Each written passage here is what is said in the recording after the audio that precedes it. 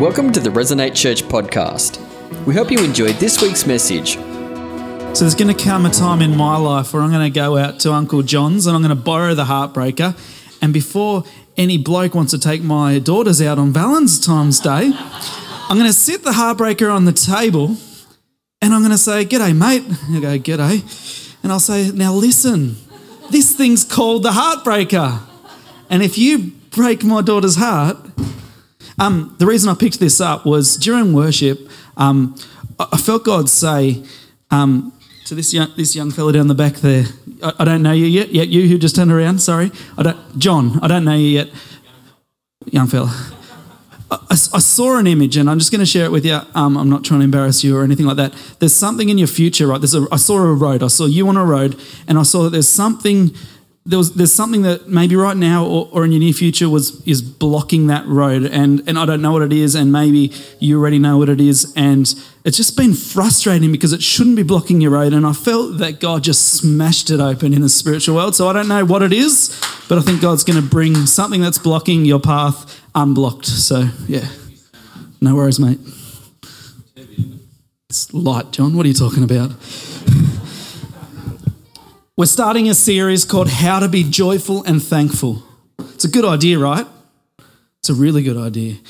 It feels like I haven't seen everyone for like 4 or 5 weeks. We've been away for a couple of Sundays on a holiday, which was great. And then we had church camp and half of us made church camp and it was great fun. So next year when we have church camp, make sure everyone makes it to church camp and it'll be even more fun. But we missed everyone while we were away and that's a good thing because you don't miss people. It's probably a bit of a worry, especially if you're the pastor. So as we're away, Kez and I had a bit of time to unwind and turn our worn-out selves into refreshed selves. And as we start thinking about all that God's done in this church, all the people He's brought in and all the blessings He's given us as a church, you can't help but be excited. You can't help but be thankful. And I love that we have... we're not here. It's not just about one person. It's about a team of people, and I love what God's doing through this great team, this great family. And can I just encourage you, just keep being an awesome family, keep being an awesome team, because it is all hands on deck in this church. If you're new or visiting, and you think you're going to come to a church and sit around on a pew, we're going to ask you to be on team, and we pray and hope that you will be on team, because the more people we get doing stuff together, the greater it is and the greater connection that we're all going to have. This week we're going to be having a board meeting, and then in that board meeting, we're going to lock in some team training dates for the year. We're going to get them out as soon as possible so everyone's on the same page around when they're going to happen, how they're going to happen. We're going to try to do a couple things online, maybe monthly or something, because a lot of us do have young kids or travel from distances. So it's just about connection, communication, because as we are getting bigger, it's going to be important as we continue to grow. And our micro churches have kicked off again or are kicking off this week. And we do believe that Sunday church is great, but we want to be a church that gathers together in a whole heap of variety of ways, big and small, because we are family. We do need to hang out together. We do need to encourage one another. And we're not just going to be a Sunday church. We're going to be a church that live out our church every day, and that's gathering together sometimes. That's reminding ourselves that we're put in our jobs to be witnesses. It's reminding ourselves that we need to pray for one another, encourage one another, because we are family. This series, How to Be Joyful and Thankful, it's very unlike me. Usually when I have a sermon series, and people like Daryl could attest to you, sometimes I have a whole year of sermons mapped out with titles and keynotes, very German, very structured. I just felt God say that a season of our church is we need to remind ourselves or increase the level of joy and thanks that we have. And so it's going to go for somewhere between 4 and 12 weeks. I don't really know. I've got a few ideas and sermons on my heart, but I think God's just going to start speaking to us and increasing the level of joy and thankfulness that we have as a church. And you know what? That's going to be attractive to a world out there that's so without joy. And open your Bibles to Philippians 1, verses 12 to 21. apologise, Steve, for not knowing last night which sermon I was going to preach. Steve messaged me last night and said, what Bible verse? And I said, well, it's either this or this. I just didn't know which way because God was just speaking to me on two things, and you'll probably get the other one next week. Philippians 1, verses 12 to 21. I'm reading from the New International Version.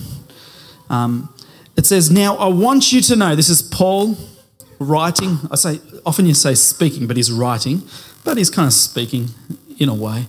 I want you to know, brothers and sisters. So he's talking to church family. He's not talking to non-Christians. He's talking to us, church family, those people that love Jesus, that what has happened to me, he's in prison, has actually served to advance the gospel.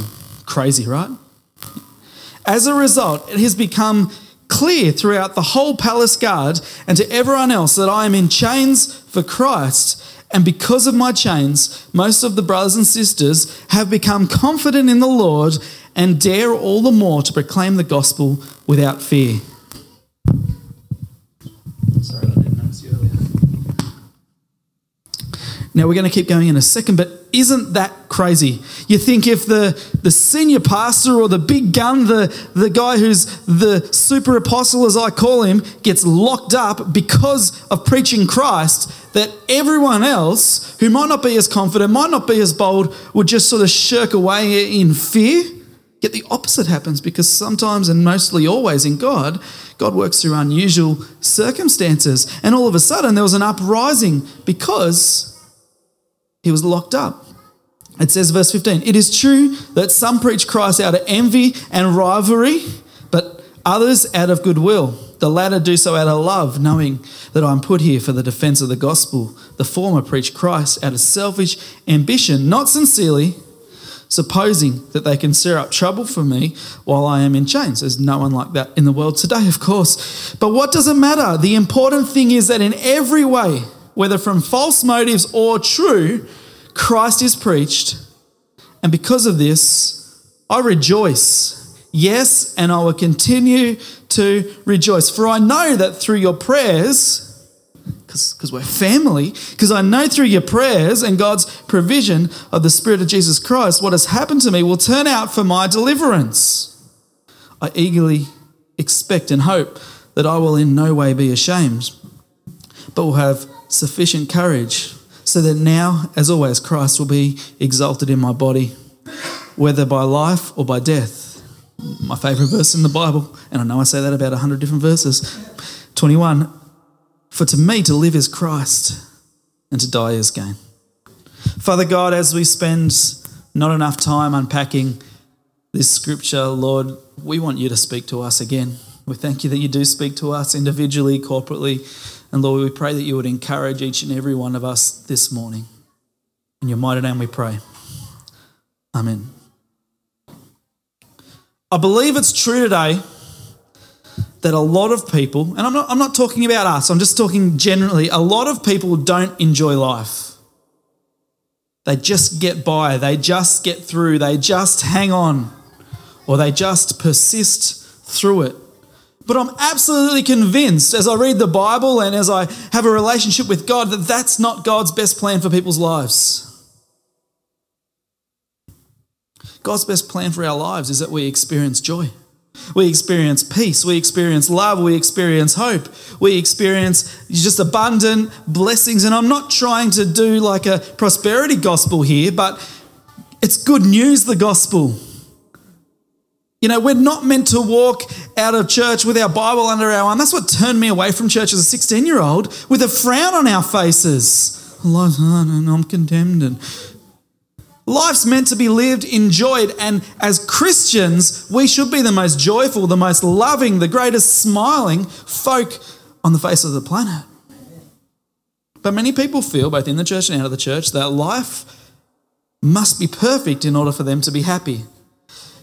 You know, they're always looking for a change for the better. Like, if I could just fix that in my situation, then life will be great. Or if I could just alter that or get rid of that problem, then I can smile. I give my permission to be happy then. But if we're honest, there's no such thing as a problem-free life. So then if we're going to learn how to live joyful or live happy, however you want to term it, then we have to learn to be joyful in the situation, in our current culture, in our current environment, in the problems, in the whatever experiences of life we find ourselves day in, day out. Now we need to understand that there's a difference between being joyful and being happy. Happiness comes from the root word happening. And so it's therefore derived from the circumstance, the external environment, the happening moment. So if you are, the difference is joy is actually an internal emotion, a feeling. It's different. Happiness is external, about what's happening now, whereas joy is internal. So if you're having a happy time at Magic Mountain or Secret Beach, when you leave that place, your experiences and your environment will change and you will lose your happiness from that happening, from that moment, because happiness is rooted in what's happening. Joy, however, is different. Joy can be a constant. And people ask, Jacob, explain joy to me if it's different to happiness. And the best definition that I've heard is Christian joy is a good feeling in the soul produced by the Holy Spirit as he causes us continually to see the beauty of Christ in the Word and in the world. And I love that. And I wish I'd wrote it. And you'd think I'm smart. But many people ask, how do you have joy in despite of what's going on in your life? And I'd answer that by encouraging us to have a look at the Apostle Paul. From this chunk of scripture that I read this morning, which he wrote to believers in Philippi and wrote to us here at Resonate, it says that at the end of your study Bibles, he seemed positive, right? He seemed okay with the cards that he'd been dealt, even though the cards that he'd been dealt wasn't four aces. So despite being locked up in prison and facing an uncertain future, and I mean, if we're honest and we understand Paul's last 4 years to this point, his life sucked by earthly standards. It was rubbish. I said I'm not going to say the C word to Kez, so I can't say that word, the C-R-A-P word. I'm not going to say that again. But he spent 2 years in prison in Caesarea, and then he was put on a ship to go to Rome, more prison, to appear before Nero. And Nero was known for his brutality and cruelty against Christians. And so Paul was he was in bad in prison, going to get more prison and worse stuff happening. And so on the way, on top of that, he gets shipwrecked. And so he's wet and cold and he drifts onto an island, and then he's stranded on this island for a while, and on that island he gets bitten by a poisonous snake, not a cute little black snake sitting in your office, a poisonous snake. And he gets through a bitterly cold winter. I'm scared of black snakes too, so I was just trying to be brave. Burn the house down, mate. But he gets through a bitterly cold winter there, and then they continue on to Rome, and he spent another 2 years in prison, awaiting trial to be executed. And how's that for a 4-year period, to the point where now he can say in this scripture, yet I rejoice and I will continue to rejoice. So regardless of all these happenings, because these things would not make you happy. I don't care how holy you are, how spiritual you are, if you get bitten by a poisonous snake, you're not going to shout, whoopity-doo, I'm happy. You're not. So despite these rough circumstances, Paul says in Philippians 1 verse 18, I rejoice, yes, and I will continue to rejoice, because joy is a constant in his life. It's not governed by his experience. It's not governed by happenings. It's just something that's in his heart. It's like part of his every heartbeat. And if you had a moment with Paul, perhaps he was one of those 3 people that if you could meet and you chose Paul to have a coffee with, you'd be forgiven for approaching him and whispering into his ear saying, Paul, what's your secret, bro? Like seriously, because let's be honest. How does he stay joyful in jail? Like how do you continually rejoice despite the fact that everything hasn't turned out how he had planned? You know, we see him in jail, but have a think about, he would have planned his missioning life and he would have had all these dreams and all these aspirations, and none of it turned out like he had thought it was going to turn out. But I reckon if we ask him that question, what's your secret, mate? I reckon he'd answer us like a good modern preacher with 4 points. And he'd say, Jacob, read this passage of Scripture and say, these are the 4 points that I want you to understand. And the first point that he'd want us to understand this morning is we need a higher platform to climb onto. See, we've just been on a holiday to the Great Ocean Road, and they build platforms at all the areas of the things that you want to see. Why did they do that? Because you can't properly look at something unless you're elevated to a higher level. And the truth is, many of the times we're stuck in a problem, and we can describe problems, and they are described in the Bible as valleys. And so we're at the bottom, in the middle of this problem, and all we can see is what's in front of us, the problem. But I think Paul would say you need a platform to climb onto. And on that platform, you can see things as God sees things, and you can see more than just the problem. And the truth is, everyone has problems, except, of course, me, your pastor. I'm perfect and holy. Just ask my wife. But everyone else, of course, here has problems. And if you don't, then maybe you're Jesus, because we all have problems. So some of us hide it better than others, right?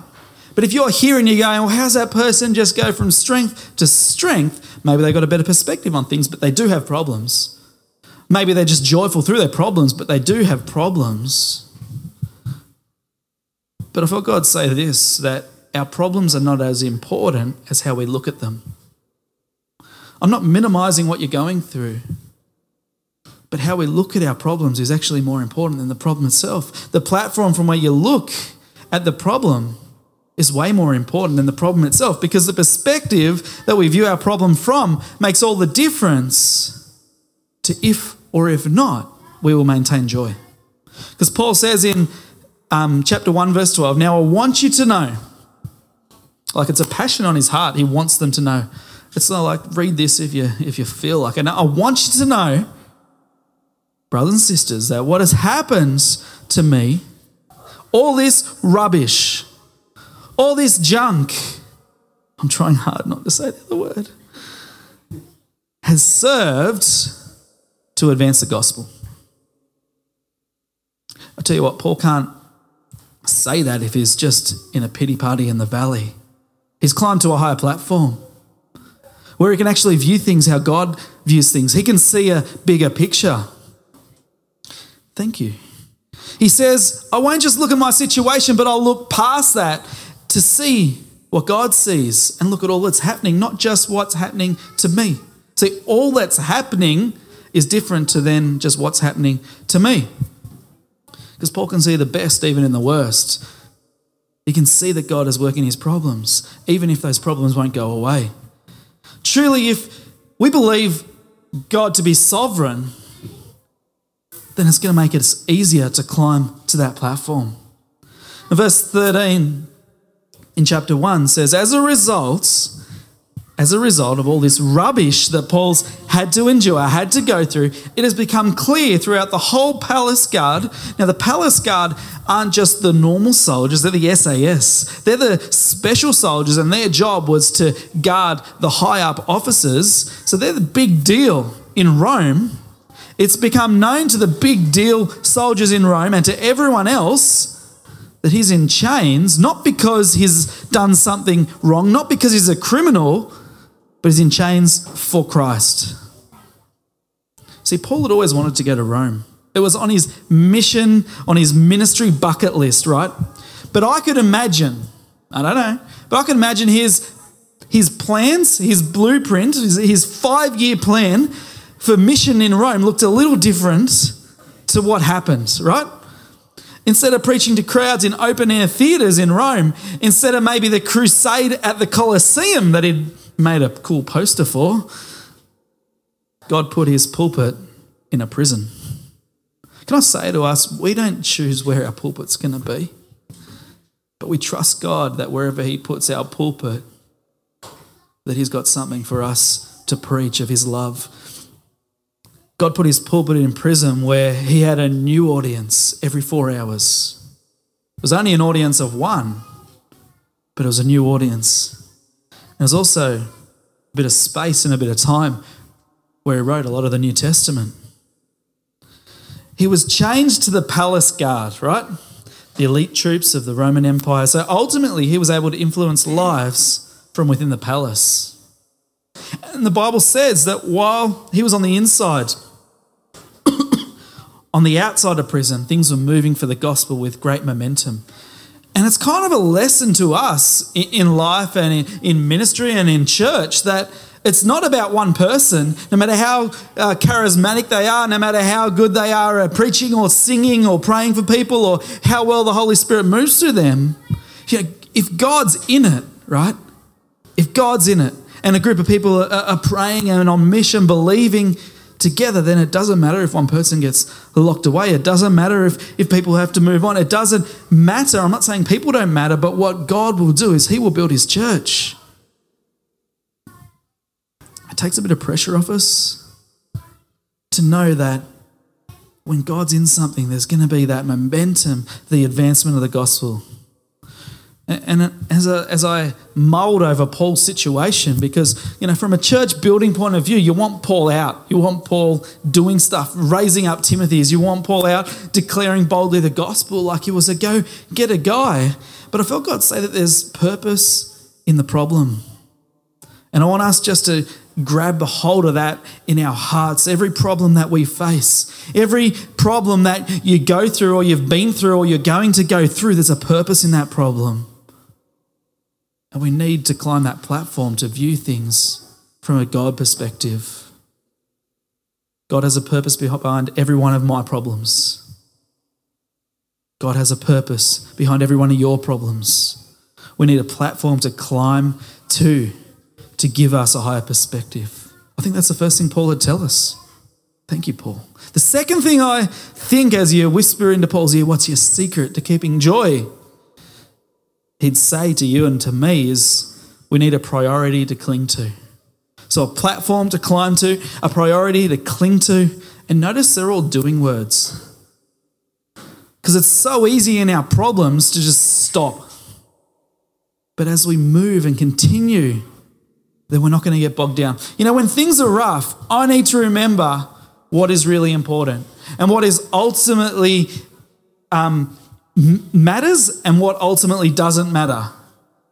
And the truth is we need to be able to distinguish the insignificant from the significant. If you look at today's scripture, those next couple of verses in 15 to 17, Paul says that there's like competitors or critics or people outside criticizing him and attacking his ministry. And it's kind of like a cheap shot because he's not even out there to defend himself, but people are having a go at him. It's rough. Does that hurt Paul? Of course it does. Like you can't not, and they were doing it out of envy and rivalry, out of selfish ambition, wanting to stir up trouble for Paul. It's not enough that he's in prison. It's not enough that he's got no privacy, that he's changed to palace guard. It's not enough that he's been shipwrecked and bitten by a snake. All those happenings, he's getting criticised. And if you want something to crush your joy quicker than you can say smashed avocado, just listen to all the criticism of the people who want to say stuff against you. So did the criticism hurt Paul? Of course it did. Was it significant or insignificant? Good question. Because the next thing Paul says in this passage kind of answers that question for us. In verse 18, but what does it matter? That's bold. That's gutsy. I love it. The important thing is that in every way, whether from false motives or true, he's saying regardless of people saying stuff against me, regardless of people who are using this opportunity to lift their own profile while I'm in jail because of their selfish ambition, is saying regardless of all those insignificant things that we often make significant and we get offended and hold unforgiveness, he's saying that none of that matters because as long as Christ is preached. And he says, and because of this, I rejoice.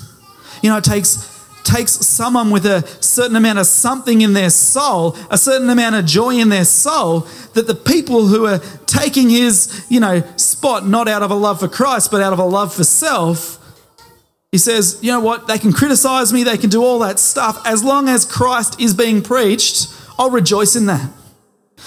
So when the Bible tells us to pray for our enemies, it's kind of modeled there by Paul, isn't it? And he's not only praying for his enemies, he's rejoicing in them. Not because of what they're doing, but because the gospel is advancing. Because that's the priority in his life. And that's what he's clinging to. Paul says it's insignificant, but what is significant is Christ is preached. And he's not going to let some punk preachers steal his joy. Nothing's going to rob him from his right to have joy. Do you know, as a Christian, you have a birthright. You have a right for joy. You know how we know that? Because what does the devil try to do? Tries to steal your joy. The enemy tries to take what is most naturally ours. I can't wait to preach a message on that in the next couple of weeks. But it's hard for us to understand, and it absolutely blows my mind. You know, maybe you're like me and you've got a list of things in the Bible you just can't wrap your head around. And can I say that's okay, because none of us have got it all figured out, but we love Jesus, we understand his relationship with us, we understand the power of the Holy Spirit, and we'll figure the rest of that stuff out eventually, but it's not as significant as people's salvation. It blows my mind that Paul mentions their motives may be bad, their style may be bad. He's basically saying, I don't even like their hairstyle, they're punk kids. No. But he's saying the message is getting out about Jesus, so it doesn't matter. Because it's a question of priority. You know, some things are not worth fighting about. Some things are not significant enough to lose sleep over. Sometimes when things are insignificant, we just need to lay our guns down. Some of us are so tired and beat up that we can't have joy because we're investing fighting energies where we need not fight. In insignificant situations, insignificant theological differences, insignificant personality clashes. But Paul has built his priorities on the advancement of the gospel.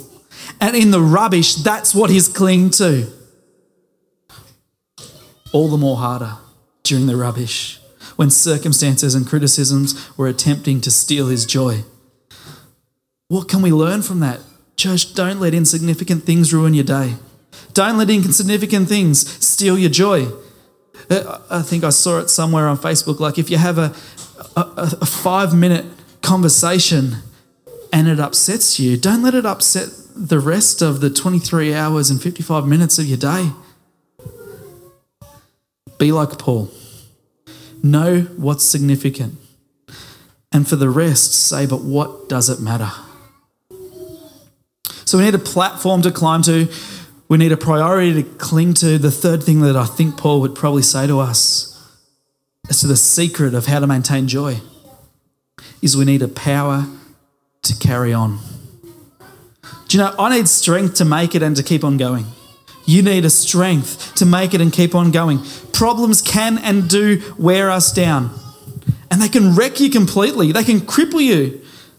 Let's be real. Sometimes some seasons, some years just feel like attack after problem after crisis, one after the other.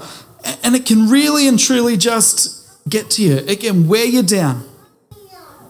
We need a fresh power, something that will carry us when we feel like we can't carry ourselves.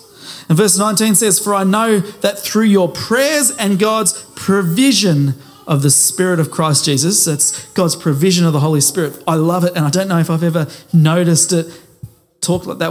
The Holy Spirit is not just a gift, right? The Holy Spirit is a wonderful gift for us, but he's a provision. Now, provisions are stuff that we need. Provisions are stuff that we're given. So let's not say the Holy Spirit's just a good add-on. The Holy Spirit is not just this extra thing. It's a provision. It's for us daily, for every moment, to give us power to help us carry on. Sorry, I got distracted. For I know that through your prayers and God's provision of the Spirit of Christ Jesus, what has happened to me will turn out for my deliverance. I eagerly expect and hope.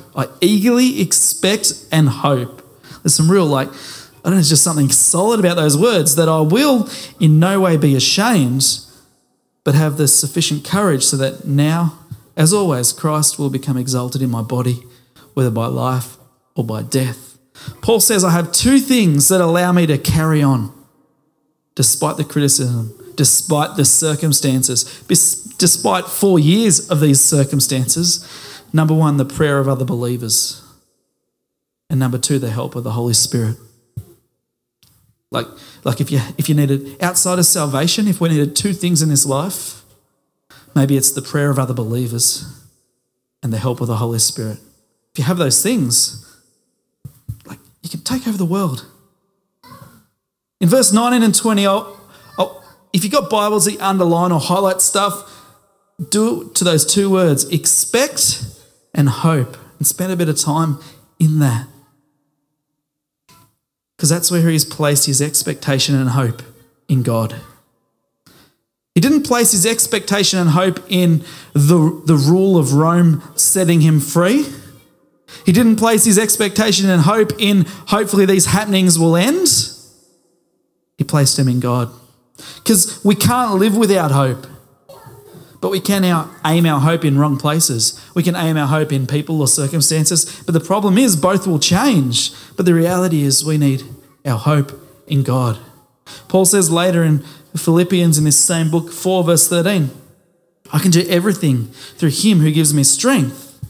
Through God who gives me power to carry on.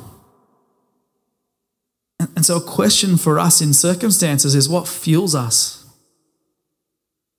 Let it be expectation and hope in God. Let it be the prayers of other believers and the provision and power of the Holy Spirit. It will carry you through anything and it will give you joy. We need a platform to climb onto. We need a priority to cling to. We need a power to carry on. And the fourth thing that Paul would say to us, probably, is we need a purpose to lean into. You know, verse 21, the Braveheart moment of the New Testament. For to me, to live is Christ and to die is gain. You know, this is Paul's purpose for breathing, to preach the gospel, to see people see Jesus, to encourage spiritual transformations. This purpose that he leans into fills his life with constant joy. He is constant and uninterrupted in joy because he's fully satisfied in what he is doing. So he can actually honestly just say, not just church talk say, not just a front we can put up sometimes. He can say, you know what, take away my freedom, take away my privacy. He's chained to the palace guard, not chained to the wall, chained to some ugly bloke he doesn't even know. When he needs to do a wee, chained to the palace guard. When he's trying to sleep, chained to the palace guard. Changed every 4 hours. They've taken everything from this guy. When he wants to pray, change to the palace guard. Take away my privacy, take away my comfort, take away access to my family, take away access to other Christians, take away my support network, take away my public voice, take away everything else. In fact, he's saying in this, take away my life. What does it matter? It's all insignificant. As we said earlier, you've got to decide what's insignificant and what's significant. And I know in my life I've got to reevaluate that according to when I read what Paul has to say. But you can never take away the joy he has, because the joy he has comes not from what he has. It comes from what he's purposed to do. It's not because of the happenings in his life. It's because who his hero is. That's what his life leans into. Church, we need a platform to climb onto. The music team can come back up if they'd like, and I'd love to finish with a song. There's no shadow you won't, that song, whatever it is. A higher perspective is always going to bring us greater joy. We can't look at things from the valley that the problem's in. Climb onto that platform, view things as God sees things. We need a priority to cling to. Have you prayed about what's really important in your life? Let's ask God for guidance to understand what really is significant and what is not. We need a power to carry on. Are we carrying burdens that were never intended to carry? Give it to God, all to him, and ask him to recharge you, to give you power physically, spiritually, and emotionally. Only then are we going to be able to say, like Paul says, I can do all things through Christ who strengthens me. And we need a purpose to commit into. You know, the Bible says that without a vision, the people perish, and that vision is ultimately purpose. What things are we investing our life into? You know, it's easy for me to get carried away with work and thinking about work things and what's the next machine I'm going to buy. I want to buy a cherry picker. What's the next job I'm going to do? What's all this different stuff? And I can spend so much time investing time and effort into that. But if those things don't come true, some of my happiness is going to be taken away. But if we invest in significant things in God that doesn't change, in His mission, His purpose, then we're going to have joy right through those things. What purpose do we lean into? You know, and let's ask this question: whose lives are we investing into? And whose lives do we want to invest into so that the gospel will be advanced? I want to pray for us today, and I want to remind us that how to have joy. You know, let's climb onto the platform and see things from God's perspective. Let's have a priority to cling to. Let's have a power to carry us. And let's have a purpose that we can lean into each and every day. Father God, we thank you that you are good. We thank you that you do not change. We thank you that you choose us to be your purpose here on earth. Lord, help us to be people who have constant joy, an internal joy that is not changing regardless of the happenings of this world, but something because of the way we view things, something that we just cling to despite the external environment, something that powers us each and every day through your Holy Spirit, and that we allow to be our purpose in this life. Lord, we love you. Lord, speak to us, encourage us through this. Give us that joy. Constant. Thank you for providing us the Holy Spirit, for power, for direction, for encouragement, for strength, for breakthrough. In your mighty name we pray, Jesus. Amen. Let's stand and let's just worship God one more time this morning. Jesus, my Lord, my God. Thank you for listening to the Resonate podcast.